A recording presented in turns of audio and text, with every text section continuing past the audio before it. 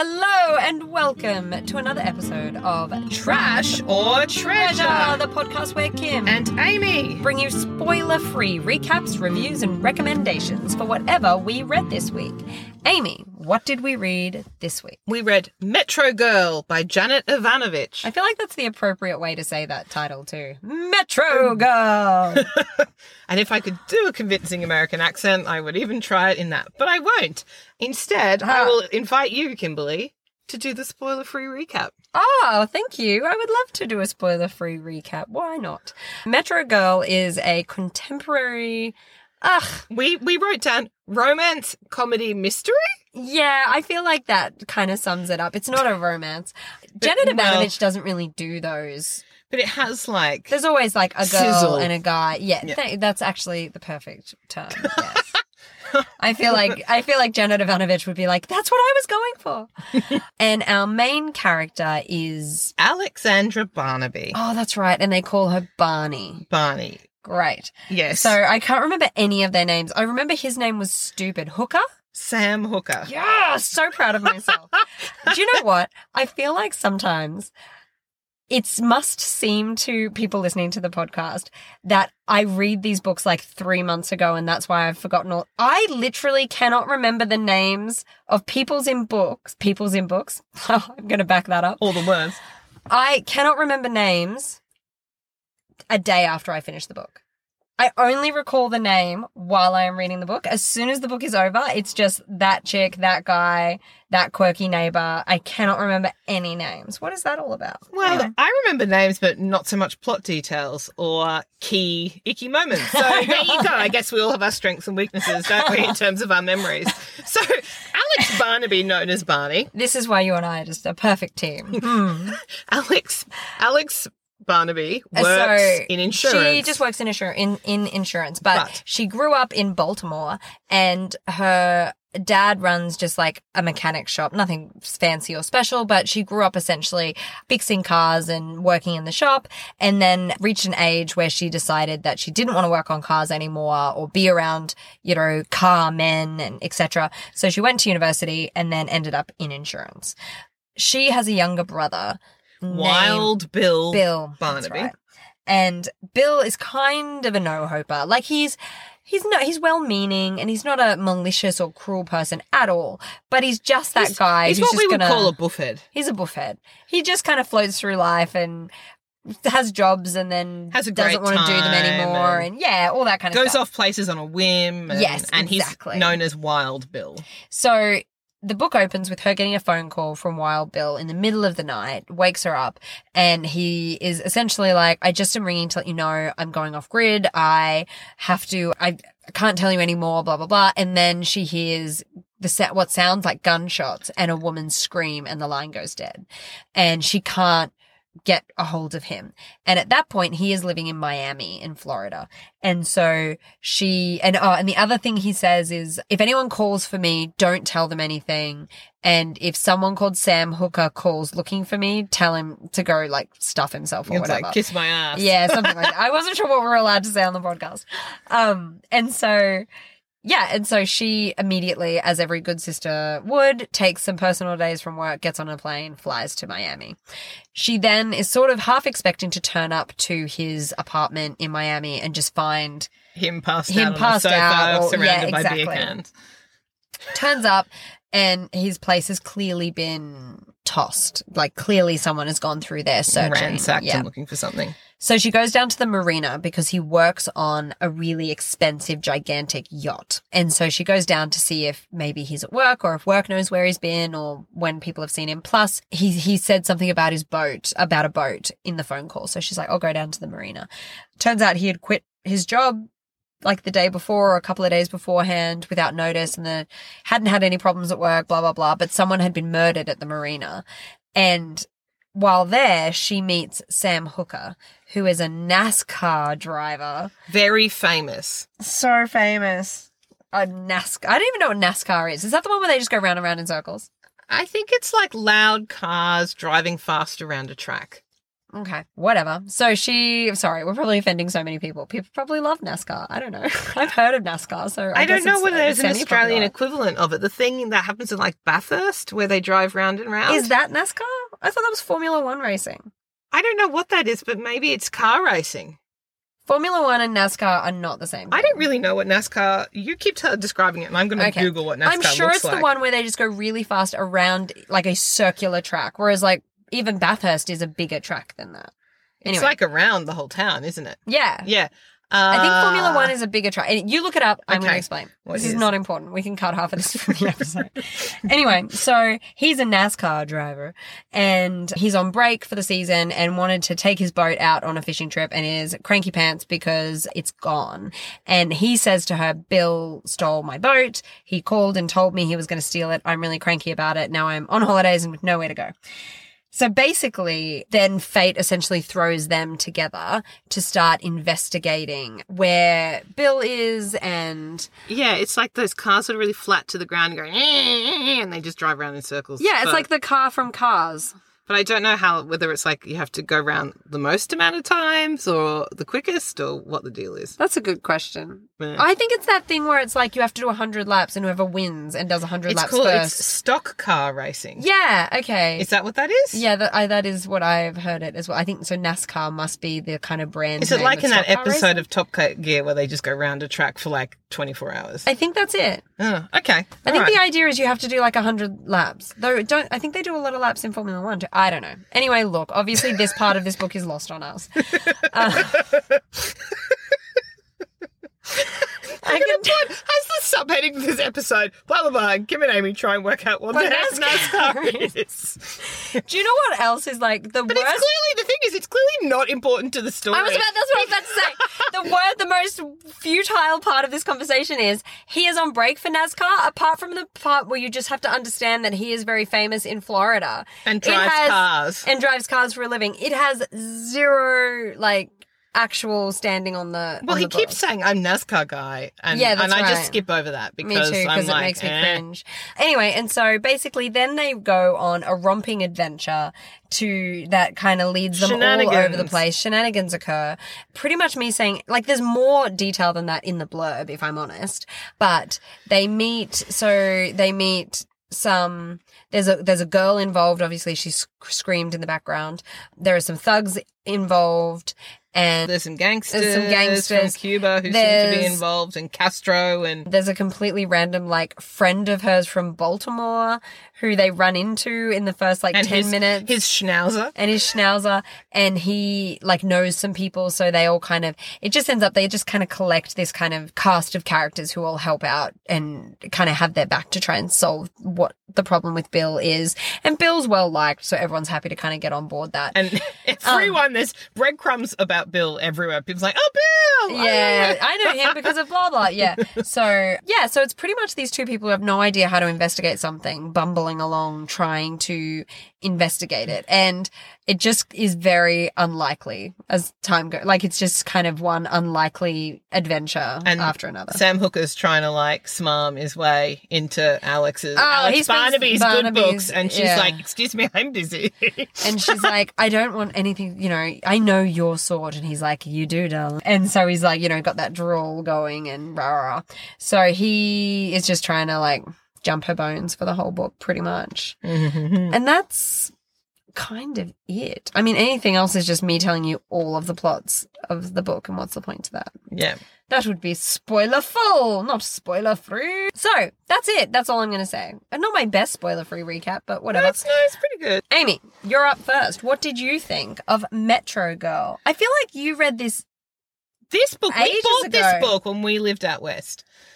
Right, because we went through a whole Stephanie Plum before phase. it got repetitive. Yes. This book is a guilty pleasure for me. Sure. Because it's so silly. It's so frivolous. Have you read it more than once? Yeah, I have read it more than once. But it's not like something that I read, 5 times a year. I might read it once every 3 or 4. I'll be like, what was that book? And it's actually a book that I remember the copy that I lent to you, I found at a book fest. Yeah. Because the copy I had was like, oh, this is such a stupid book. And I gave it to Vinny's. And then I was like, oh, what was that book? Yeah. And you can't buy it digitally. They don't seem to have a digital version in Australia. No, but they you can don't. buy the hard but you copy. can buy the physical copy. So then I found it was like, oh, yeah. That's a book for a very specific mood when you're just like, Yes. I need something that's like sweet popcorn. It's really light, but enjoys it, and then afterwards you're like, oh. I feel sick. No, I don't feel sick. Yeah, that metaphor didn't go very well. Didn't go very well. I tried. It takes like 2 hours, and it does have a lot of moments where you're like, ha!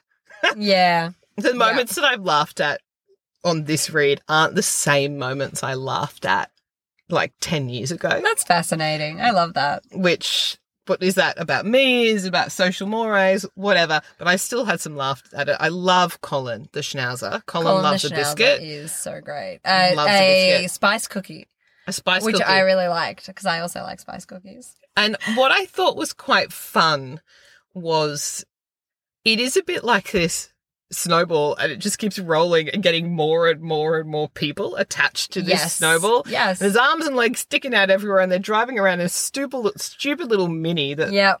seems to be Bill's car. And it gets more and more ridiculous. And then I did quite like the mystery. Sure. The mystery component of like, well, what is Bill, like, what's he actually doing? What's he doing? Yeah. And you got to have there were some good villains. Like, Yes. the villainy was good.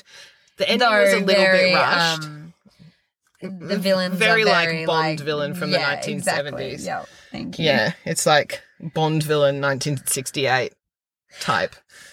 I do agree with you that the ending was rushed, but I also think that's the only way it could have been done. Yeah, it had because to. Once this reached its climactic point, it kind of had to end in a hectic rush. Like the only thing they kind of had in their favor was the element of surprise. Yes. Do you know what I mean? Like if someone attacks this? you, if you have no skill and no strength, sometimes all you've got is to like manically and insanely attack them back as fast as possible to like freak them out and then run away. Which is kind of what they had been doing for the book. Don't worry, she didn't spoil it for you. I didn't. That isn't what happens. So I do enjoy it. It's and just it is an something effective metaphor. It is something I reread for a very specific mood. Okay. And it's one of those ones where I don't want too much, like, I don't want to have too deep cognitive load when I'm reading. I want to have a bit of a laugh. But what I also want is there is actually a second book to this, but there's no more because what we know is some of the series that Janet Evanovich writes, she writes 2 books in and then fizzles out and writes her 18th million Stephanie Plum. That does seem to be a vibe for her. Dangerous, Curious Minds and Dangerous Minds. Night and Moon? Night and Moon, which you remember character names, which we really enjoyed. Well, because it's Night and Moon. Isn't a third. Yes. There should be, but there still isn't a third book. So this one, though, Metro Girl, you can just read as a total standalone. Yeah. And that's nice. I love a 2-hour standalone, light, frivolous, can have a bit of a giggle. Great. Boom. With a dog that I can laugh about. Yeah, you love it with a dog. Love a dog. Mm. So is that then a recommend from you? It is from me with all of those like mood caveats and things like that. Yeah, it is a recommend and it will go back on my shelf for when that mood strikes. Yeah, certainly. Okay. You have to ask me. Kimberly. I just offer my opinions willing. Kimberly, what did you think? I think when I'm in the mood for a book that's like frivolous and silly and popcorny and blah, blah, blah, and I don't want to have to think too hard about it. Mm-hmm. These kind of books I wish they were that for me, but so often they're not because particular things about the relationships annoy me so much that I can't buy in. You know what I mean? Like the guys are too, and you're like, ugh, you're creepy and gross. Like just, yeah. And so normally I really struggle with these kind of books because I know that you're supposed to just be able to turn your brain off, but for a whole host of reasons, either the girls are stupid or the boys are, awful and kind of misogynistic. I just can't buy in because I can't turn my brain off because it actually still lives in there. I actually found this walked that line beautifully. Like I was totally able to just go along with the ride, and it is utterly ridiculous. But in that kind of manic, insane, sometimes life is ridiculous, I found it super realistic. Like, do you know what I mean? That kind like of wild ride, the like Jennifer Cruisey, when we were like, there's not demons, so much, but it's they were sort demons. of... But there's just that because they don't do anything that they are not skilled enough to do. They're just lucky again and again and again and again and again. And they just don't stop and they just keep moving. And as a result, they just kind of literally bounce from one lucky scrape to another lucky scrape. And I really enjoyed that. I thought it walked just the right line of, okay, I can still buy in. That's not too absurd. It's a screwball action comedy. That's what it is. It's a screwball action comedy. We finally got to the genre. And it had a little bit of like Fool's Gold for me. Yes. Yeah. It kind of had those vibes for me, that kind of adventure. You end up on a boat potentially looking for treasure, that kind of style. I thought sidekick characters were fantastic. I really enjoyed the cast. They were great, weren't they? Janet I liked Rosa. Evanovich writes those kind of sidekick characters so Sassy well. sidekicks. Sassy sidekicks. She does really well. And don't get me wrong. Oh my gosh. When I say like it's popcorn and you've got to turn your brain off, these are not deep characters. They're not well fleshed out characters. They're also, even right down to the dog, characters she has in other books. Like, honestly, it was almost like Janet Evanovich had just fed all of her work into some kind of algorithm and been like, give me a new book, NASCAR. And it had just like gone, all of the components of your previous books now smushed into Miami and NASCAR. And she was like, great, thank you. So everything in there appears in her other books. Yeah. But the things that I really enjoyed about it, when I was reading it, I was like, I love that this is a standalone. I actually went and looked it up and I was like, is it a standalone? Because at the end, it felt standalone-y. The second one's called Motormouth. I know, I never read it. I looked it up and I was like, I'm never reading you. Like, Motormouth looks terrible. Yeah, let's end on a high. And that's like so basically I was like, I wrote, because I was writing notes as I was reading it, and I was like, I'm so glad this is a standalone. And then I have an adjustment to my note in my phone that just says, so it turns out it's not, but I'm going to pretend forever that it is. So the problem that I've always had with Janet Evanovich is her on again, off again, on again, off again relationships. She writes them terribly. Constantly. Constantly. And it's so boring. It is so boring. Either like poop or get off the pot. Like, that's where we're at, friends. You're either together or you're not. Like, I just don't care, but just stop making it my problem. And I like where they end up in their kind of whatever their relationship may or may not be. I mean, they don't seem, it's not a romance. They don't seem destined to make each other happy for the rest of forever. That's for sure. Well, they could have some good times. They could make each other happy for a ride now. And so where they end up, I'm satisfied with. I don't feel like I need anything else. And it kind of gives like a hint to what their future might be. And that's enough. So I was really satisfied at the end of this book, and then I was quite happy for it to just be a standalone. And because I treated it like a standalone, it essentially has everything that I love in Stephanie Plum with none of the things that I hate about Stephanie Plum. So yeah, I thought that was really cool as well. And like I said, I thought the guy was going to annoy the absolute bejesus out of me. I was really ready for a character who kept talking about his NASCAR and was called Hooker. But she teases him about she finds him treated tongue-in-cheek. It actually worked effectively because I went on the exact same journey she did. I found him really obnoxious and annoying, and then over time she was like, ugh, he's starting to grow on me. And I was like, me too. So and she was the same. There were moments where I was like, oh, buddy, you're annoying. And then I was like, you know what? It's okay. If nothing else, her characters are consistent. So I was kind of happy with that. So yeah, I enjoyed it. I recommend it. And I will probably read it again. I can't promise that I won't read a Jennifer Cruisey instead of this, because I just love the added element of like ghosts. Yeah, or the demons. Like, I love let me be the keeper of the single hard copy. Oh, absolutely. Yeah, certainly. And so I can't promise that, I'll rush back and read it. But if I were to read, feel like a Janet Evanovich, which often I do, I would read this and I would read the Curious Minds, Dangerous Minds, whatever. Yes. And that is it. Too scarred to go back to Stephanie Plum, but these books are terrific and I really enjoyed Metro Girl. So that means it is a trash that we treasure. I think it is total, it is trash. but I treasure it. Yeah. And in that moment of unison. Yeah, it's nice to be in sync. Thank you so much for joining us, and please tune in again next week. We'll bring you more spoiler-free recaps, reviews, and recommendations. You can join in for whatever we read. And until then, happy reading!